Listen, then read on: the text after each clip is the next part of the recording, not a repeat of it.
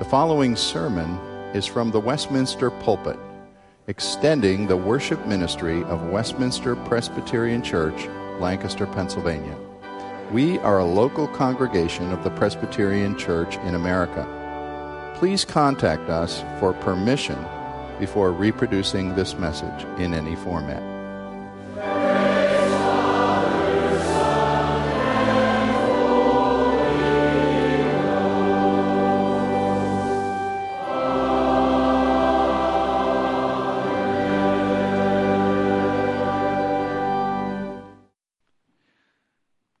This is a joy and a privilege to come to God's Word together. And we're turning again this morning to 1 Thessalonians chapter 1, which we started last week. And you remember, if you were here last week, that we saw Paul begin his letter to the Thessalonians by rejoicing, by giving thanks constantly to God for them because of their marks of genuine faith.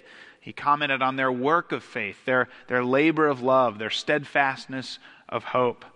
And he also gave thanks for the knowledge that God had chosen them. And he had this knowledge, he had this confidence because of what God had done in their lives, because the gospel came to them in power and in the Holy Spirit with full conviction. Well, this morning we're returning to 1 Thessalonians chapter 1, and we're still in the same section that we were in last week. In other words, here again, Paul is continuing to rejoice and to give thanks for things that he sees in the lives of the Thessalonians. And again, as Paul rejoices over them, we're going to see once again that the Thessalonians give a pattern for genuine faith in Christ, a pattern for the lives of individual believers, and a pattern for the lives of the church. I'm going to start by beginning in verse 4, even though we'll focus on verses 5 through 10. So would you join me in your Bibles as we read 1 Thessalonians 1, verses 4 through 10. For we know, brothers, loved by God, that He has chosen you, because our gospel came to you not only in word, but also in power and in the Holy Spirit and with full conviction. And you know what kind of men we proved to be among you for your sake. And you became imitators of us and of the Lord, for you received the word in much affliction with the joy of the Holy Spirit, so that you became an example to all the believers in Macedonia and in Achaia. For not only has the word of the Lord sounded forth from you in Macedonia and Achaia, but your faith in God has gone forth everywhere, so that we need not say anything. For they themselves report concerning us the kind of reception we had among you, and how you turned to God from idols to serve the living and true God, and to wait for His Son from heaven, whom He raised from the dead, Jesus, who delivers us from the wrath to come. This is God's word, and it is precious. Let's pray briefly. Father, we thank you for your word. We pray that we would never take for granted, because your word is available to us on devices and in books throughout our house. May we not take for granted what this is, the very word of God to us. We pray that you would work in us for your sake this morning. In Christ's name, amen. The son of Idaho farmers, Jim Rohn, grew up to become a well-known entrepreneur, businessman, business coach, and trainer, and motivational speaker. He spent more than 40 years of his life training business executives from top American corporations. And he's still well known for certain pithy sayings or quotes of advice that apply to our lives. And one piece of advice that Jim Rohn is particularly remembered for is arguing that each person is typically the average of the 5 people closest to him. In other words, the people, particularly the 4 or 5 people that are closest to us in life, tend to have a tremendous impact on who we are and how we live. And this is, of course, both a warning to us of who we spend time with and who we make those closest to us, but it's also a tremendous encouragement to us that one way that we can intentionally grow as wise and godly people is to intentionally surround ourselves with the people that we would want to be like. And while I know that the Thessalonian Christians that Paul is talking about in this chapter are no longer alive, the description that Paul gives us of these believers and as a church is one we should long to be like. And so perhaps I could say this morning that we should choose these Thessalonian believers as some of those we would want to be closest to us, so that they would begin to impact our lives, so that their example and testimony would begin to influence our hearts and our lives as we seek to be faithful Christians and a faithful church. Last week, the Thessalonian believers showed us the godly fruits of the gospel at work in their lives. This week, the Thessalonians demonstrate how believers fulfill Jesus' Great Commission. You remember Jesus' Great Commission: go into all the world with the good news of the gospel and make disciples of all nations. I think we could summarize maybe the main point of our text this morning by saying that when the Thessalonians turned to Christ, their life and their speech became a powerful testimony for the gospel that impacted the world around them. Or maybe we could shorten this main point to say, genuine faith in Christ is a proclaimed faith in Christ. Or maybe, dare I say it, genuine faith in Christ is like a virus. You can't truly have it and not share it with those around you. And I want to look at that main point in three parts, because the Thessalonians give us three patterns in this text. They give us a pattern for making disciples, a pattern for evangelism, and a pattern for true conversion. So let's look at each of these patterns this morning. And we'll begin in verses 5 to 7. If you have your Bibles open, look at verses 5 to 7, where we see the Thessalonians giving us a pattern for making disciples. You see, in these verses, God tells us how He uses us in each other's lives to transform us into faithful disciples of Jesus. You see, in verse 5, Paul begins by saying, "You know what kind of men we proved to be among you for your sake." In other words, Paul and Silas and Timothy set an example of lives transformed by the gospel for the Thessalonians.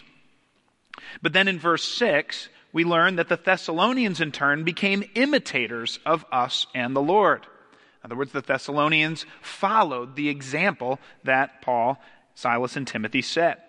And in 1 Corinthians 11, verse 1, Paul urged the Corinthians to be imitators of me as I imitate Christ. Jesus' life is the ultimate example, and Paul's life, by virtue of his union with Jesus, looked like that of Christ, because by faith he imitated Christ. And then he invites others to imitate him just as he imitates Jesus. And that's what the Thessalonians have done. But then if you turn to verse 7, you find that the chain doesn't stop there, because in verse 7, the Thessalonians in turn become an example for others to imitate. It says, "You became an example to all the believers in Macedonia and in Achaia." In other words, these verses, 5 through 7, set up this chain of discipleship, chain of imitation, where Paul and the apostles imitate Christ, then the Thessalonians imitated Paul and the apostles, and then they in turn became an example for the whole surrounding area. And this is how the church is supposed to operate. We are both to imitate those around us who are godly, and we are to set an example of godliness for others. And when that happens, God uses us as instruments for godly growth in each other's lives.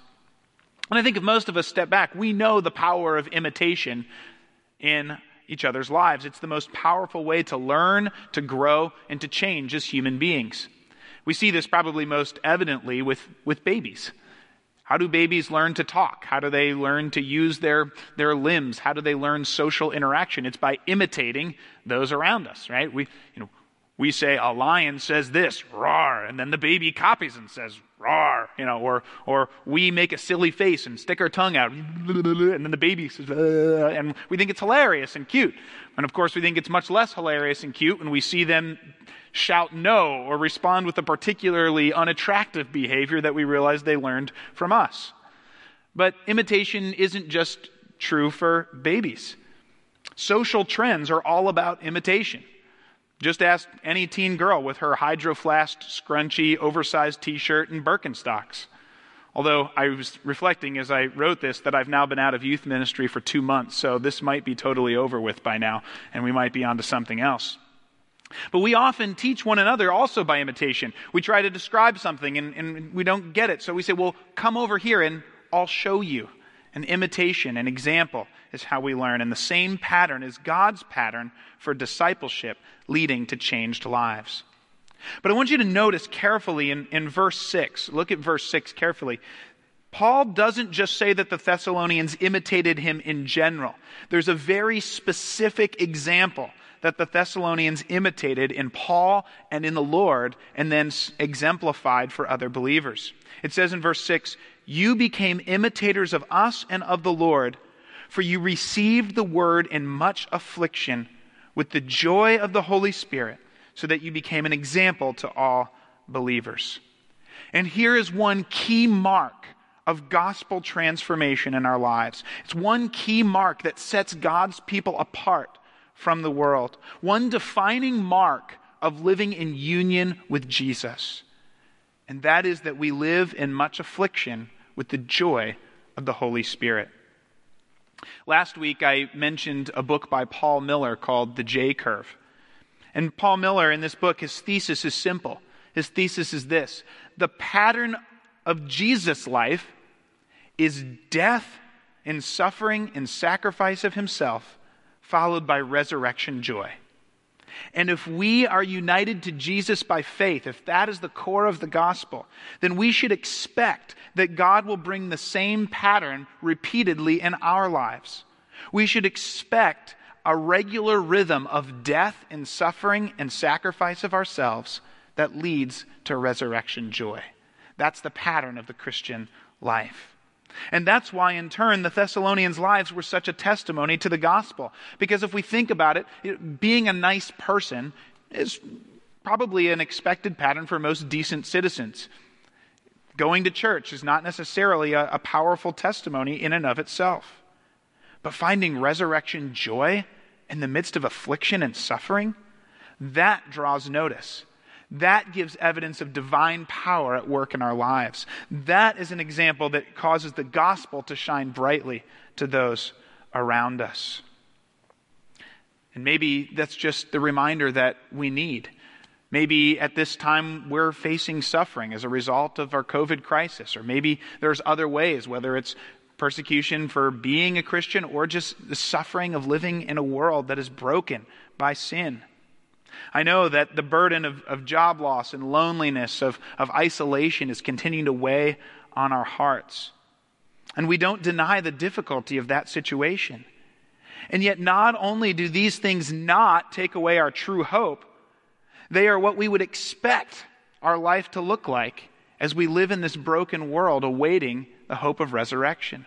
We expect, because of our union with Christ, to face affliction and suffering through the sacrifice of ourselves and difficulties in life around us.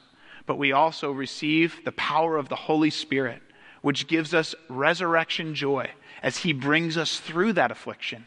And He is with us, and He brings us joy through it.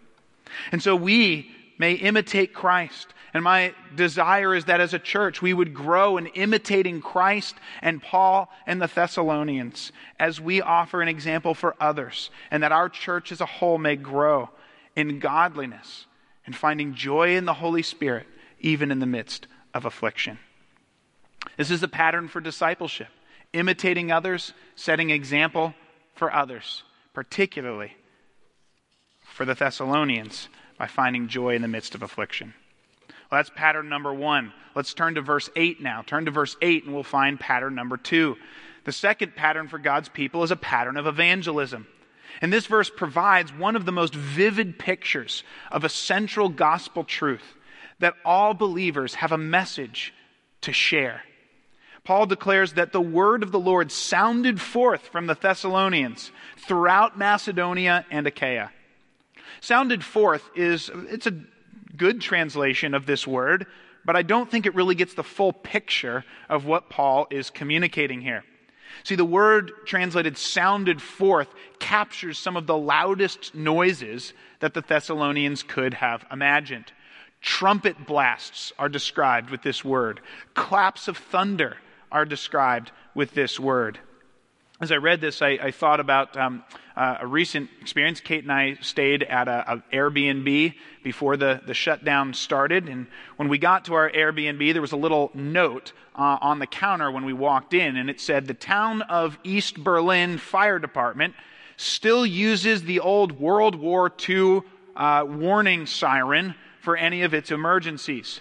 If you hear it, do not be alarmed. And the point was, this World War II warning siren was a loud noise that no one could miss.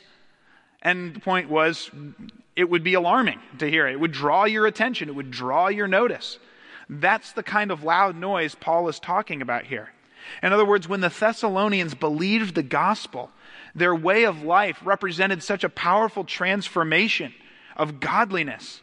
And the words that they spoke gave such a clear testimony to the truth of Christ, that it was like a World War II warning siren to the whole region of Macedonia and Achaia. No one in the surrounding area could help but hear it. In fact, you see how powerful their testimony was when Paul finishes that verse by saying that their faith has gone everywhere, so that Paul, Silas, and Timothy don't have any evangelistic work to do anymore.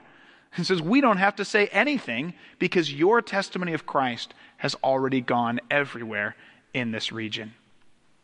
John Stott, a commentator, puts it this way. He says, God intends his church to be like a sounding board, bouncing off the vibrations of the gospel, or like a telecommunications satellite, which first receives and then transmits messages. In fact, he says, this is God's simplest plan for world evangelization. If every church had been faithful, the world would long ago have been evangelized. But sadly, isn't it the case that so often the church's witness is more like the whisper of a mouse than a clap of thunder? Now, I would immediately say, of course, one of the things Kate and I have so appreciated about Westminster over the 10 years that we have been here has been its clear commitment to missions. We're so grateful for that. It's been a joy to see the faithful giving to missions and interest in missions in our congregation. And yet, we have room to grow. As a church, we have room to grow in this area as well. While we've supported many missionaries, I continue to pray that Westminster would send more missionaries from our own congregation. It's one of the things that I've prayed about regularly over the last years, that God would be raising up amongst our teens and our families people who will be part of the next generation of global missions. 2 members of our church's Great Commission Committee attended a conference put on by Pioneers, a missions sending agency, back in November. And one of the things that Pioneers challenged each church was to come up with a list of 10 families currently part of our church who would be in a position, who would have gifts and skills to go as missionaries around the world. I wonder if you would consider putting your names on that list.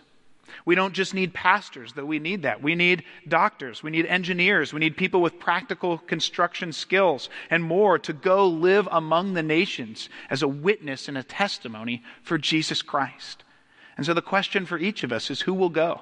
Who will put our names on that list? I'm also so thankful, of course, for our congregation and its witness locally. This is not just about global missions. This is also about our testimony amongst those around us. And again, I'm so thankful for Westminster, for our witness to our refugee community, for our witness to the schools through Bible to School and Child Evangelism Fellowship, to other local ministries, for Life, pregnancy centers, now Align, and other ministries. And yet the Thessalonians did not impact their whole region just by participating in some programs. That can be part of it.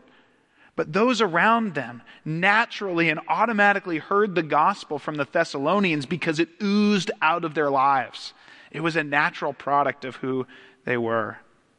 And often this doesn't come by street evangelism. It comes by transformed lives that look differently because of Christ, lived out in the daily rhythms of our lives. It comes when we don't join in the regular rounds of complaining and Monday morning blues at the office or school, because we know our God is sovereign and we have undiminished hope so that our hearts are not bogged down by the things that could weigh into complaining. Or maybe it comes because we forgive and bear with annoying or difficult people because we know that Christ has forgiven us and put up with us and all of our failings. Pastor Rick Phillips adds this comment to this verse. He says, as the word spread through Greece and beyond about the Thessalonian Christians, the news told not only of their God-revealed message, but also of their faith. Husbands were astonished at the conduct of their wives who had converted to Christ. Friends and neighbors commented on new priorities seen amongst those who had embraced the gospel. So profound was the change among so many people that news of a significant event in Thessalonica began spreading to every corner of Macedonia and Achaia. See, these are concrete opportunities that you and I have to sound forth Christ. They're concrete opportunities we have whether we're teens in school, whether we're adults in the workplace, or whether we're living in a retirement community. That this transformation of gospel lives would be evident. I know as I reflect on my own life that I have not always lived with this type of gospel clarity and honesty as often as I should. But I do see ways that God's Spirit is at work in me toward those ends, and my prayer is that God would continue to work in each of us individually and Westminster as a congregation to continue to be a church that declares the gospel faithfully through our lives and through our words, so that the gospel would go forth from Westminster as a thunderclap of hope throughout Lancaster County and throughout the world. Because that's the pattern for evangelization that God gives us in this text. Well, we've seen a pattern of discipleship. We've seen a pattern of evangelization. If you'd turn finally to verses 9 and 10, look at verses 9 and 10 for our third pattern, where Paul gives us the pattern for true conversion. Word was spreading about the change that took place in the Thessalonians' lives. Well, what exactly was that change? What brought about the change? What did that change entail? Paul here gives us a threefold description of true conversion that multiple commentators have said is the fullest description of conversion in the New Testament. And we can summarize it by saying that true conversion involves turning, serving, and waiting. Paul says there in verse 9 that the Thessalonians turned to God from idols. When we think of idols, oftentimes we think of a statue, and maybe we think of turning from idols as just like deciding I'm going to switch religions or switch insurance carriers or something like that. But to turn from idols to God was a dramatic transformation in the lives of a Greek. Because for the Greeks, the Greek gods were not simply powers they believed in or statues they had in their house. The Greek gods were the thing that were feared, the thing that could bring power to bear on your lives. But they were also part of the social fabric of their society. Social life, the calendar, the economy, a city's identity, all depended upon these gods. You think maybe of Paul, who when he brought the gospel to Ephesus, a riot took place because people were turning from the goddess Artemis to Jesus Christ. And the tradesmen stirred up the city and said, this will destroy our economic trade and our city's honor if people turn from these gods to serve Jesus Christ. And so turning from idols represented a break with the very things that before had offered identity and pleasure and power and protection and given structure and purpose to the Thessalonians' lives. Dr. Alan Tippett was an Australian missionary to Polynesian tribes, and he tells many stories of how the gospel spread because particular people, when they became followers of Jesus, made public demonstrations that they no longer feared the wrath of the idols that they had worshipped for years.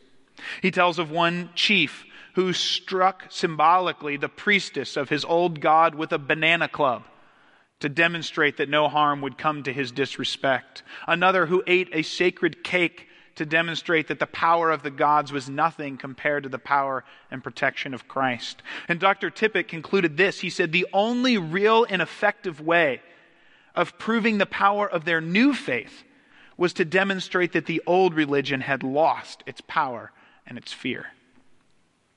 Now, we can probably readily acknowledge that silver statues and sacred cakes don't have a lot of appeal or power in our lives. They're not the things that capture our hearts.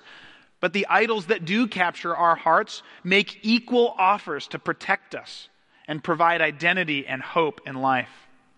One African man, commenting on witchcraft, said, "Now, of course, you Americans don't need witchcraft. You have money."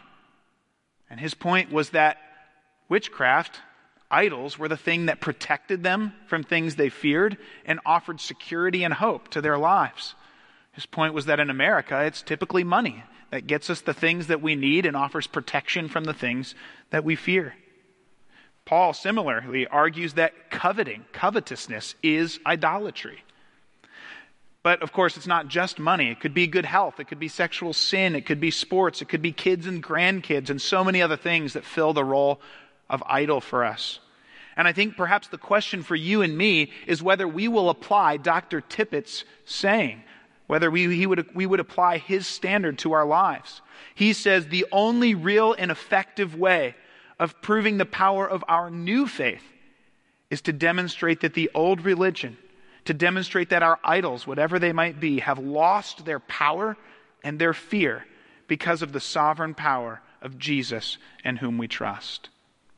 And so the question is, do our lives demonstrate that the things we hold dear in this world have lost their power over us, have lost their hold over us, that we no longer fear their loss because we have a new faith and a new sovereign power in Jesus Christ? And our new faith in Him is demonstrated most powerfully when we turn away from those things that used to provide meaning and purpose in our lives and yet no longer hold us captive. True conversion starts by turning from idols. But true conversion is also marked by serving the living and true God. You see there in verse 9, they turned from idols to serve the living and true God. It struck me as I was thinking about this passage this week that we tend to talk a lot as Christians about what we should turn from. We turn from sin. We turn from the things like our idols. We need Jesus to save us from sinfulness, as if the entirety of Christianity is what we turn from or give up. And it's true that that's at the core of Christianity. What we turn from and Jesus' forgiveness for our sinfulness is at the heart and core of Christianity. But if we only focus on what we turn from, that's a Christianity devoid of any hope or joy. Because true conversion brings us into the service of the King. Christians are not like people who left the world's party to kind of try to make our way and wander alone for a while until Jesus comes back again. No, Christians are like those who left the aimless partying because we were called into service of the King. It's a calling. It's an active part of our lives, an active definition of who we are as Christians. True conversion always leads one into active service of the King. That's one of the marks of true conversion. A heart that rejoices in serving Jesus and a life that actively serves His kingdom and His people. True conversion is marked by turning, by serving, finally by waiting. And you see that in verse 10. Their conversion meant that they would now wait for God's Son from heaven, whom He raised from the dead, Jesus, who delivers us from the wrath to come. In this statement, Paul reminds us of the core truths of the gospel. He reminds us that Jesus will return from heaven, that God has guaranteed His return from heaven by raising Him from the dead, and that when He returns, Jesus will deliver all those who have put their faith in Him from the wrath of God that is coming. This verse puts such a heavy emphasis on Jesus' deliverance from the wrath of God that is to come. And sometimes that makes us uncomfortable. But John Stott describes God's wrath as neither an impersonal process nor an arbitrary vindictive outburst. Rather, God's wrath is His holy and uncompromising antagonism to evil with which He refuses to negotiate. And as people who are born sinners, with whose sin God will not negotiate, Christians have set their hope on Jesus, the Son of God who died in our place to deliver us from the wrath of God when he comes. And this is such a beautiful description of Christian hope. Such a beautiful description of God's people, that all those who are truly converted by faith in Jesus Christ are waiting people. We are like a child on the morning of his birthday party who may continue to play outside and engage in other things, but those are not his focus. His eye is always on the clock, wondering when his friends will arrive and when his party will begin. For us as Christians, we are certainly engaged in this world. We're certainly actively serving God in this world, but we do so with our eyes always on the clock, always waiting for the return of Jesus. And this is such an encouragement to our hearts, because while the details of this life matter, there are real issues of fear and of hope, of blessing and of loss, of justice and of injustice that we live through in this life. But these details are not ultimate. As men and women of faith, we are primarily, above all, a waiting people. People waiting for the return of Jesus Christ. So turning, serving, waiting are the marks of true conversion. And for those of us who have put our faith in Jesus Christ, this offers us a pattern of what God's Spirit is at work on in our lives, and a reminder of what is most true and highest priority for us as his people. But maybe if I could close with this comment. Maybe there are some of you who have not yet put your faith in Jesus as your Savior. And your question as you hear this, as you're pondering this, is what in the world would motivate someone to change the whole focus of their lives from the concrete pleasures and securities and issues of this life to put their hope on something vague and hypothetical that hasn't happened now for 2,000 years? Why would we do this? And the answer is that Jesus Christ, the Son of God, who demonstrated his divinity when he came by his life, by his miracles, by the fulfillment of God's promises, then died on the cross in our place, and then against every expectation rose again to new life. Now he has risen to heaven and sits at the right hand of the Father and is pouring out his Holy Spirit on his people, bringing hope with power to all the hearts of those who put their trust in him. This is the good news of the gospel. This is the offer of salvation that he gives. Deliverance from the just wrath of God that is coming against sin and evil and rebellion against him. And so the question for every one of us this morning is, would we put our hope on Jesus, our one hope for deliverance? Would we turn from idols to serve the living God and wait for the return of Jesus Christ? Well, we began this morning with an encouragement to surround ourselves with the example of the Thessalonian believers, to strengthen our hearts as we seek to live as faithful followers of our King. Perhaps now we're in a position to give a post-it note summary of what we are hoping to imitate a pattern of discipleship, to imitate the example of Jesus and the apostles, and to set example for others by living with joy in the midst of affliction, to set a pattern, to follow a pattern of evangelization, that the hope of the gospel would sound forth from our lives, and to follow a pattern of true conversion, of turning, serving, and waiting for the return of Jesus. May we grow in these things for the glory of God. Father, we thank you for this passage of Scripture. We thank you for the pattern of the Thessalonian Christians, for the pattern of their church. We pray that your Spirit would work these things in our hearts more and more to the glory of God. That your Spirit would work these things in our life as a church more and more, that the gospel would be evident in us and through us and to the world for the hope of salvation. We pray these things in Christ's name. Amen.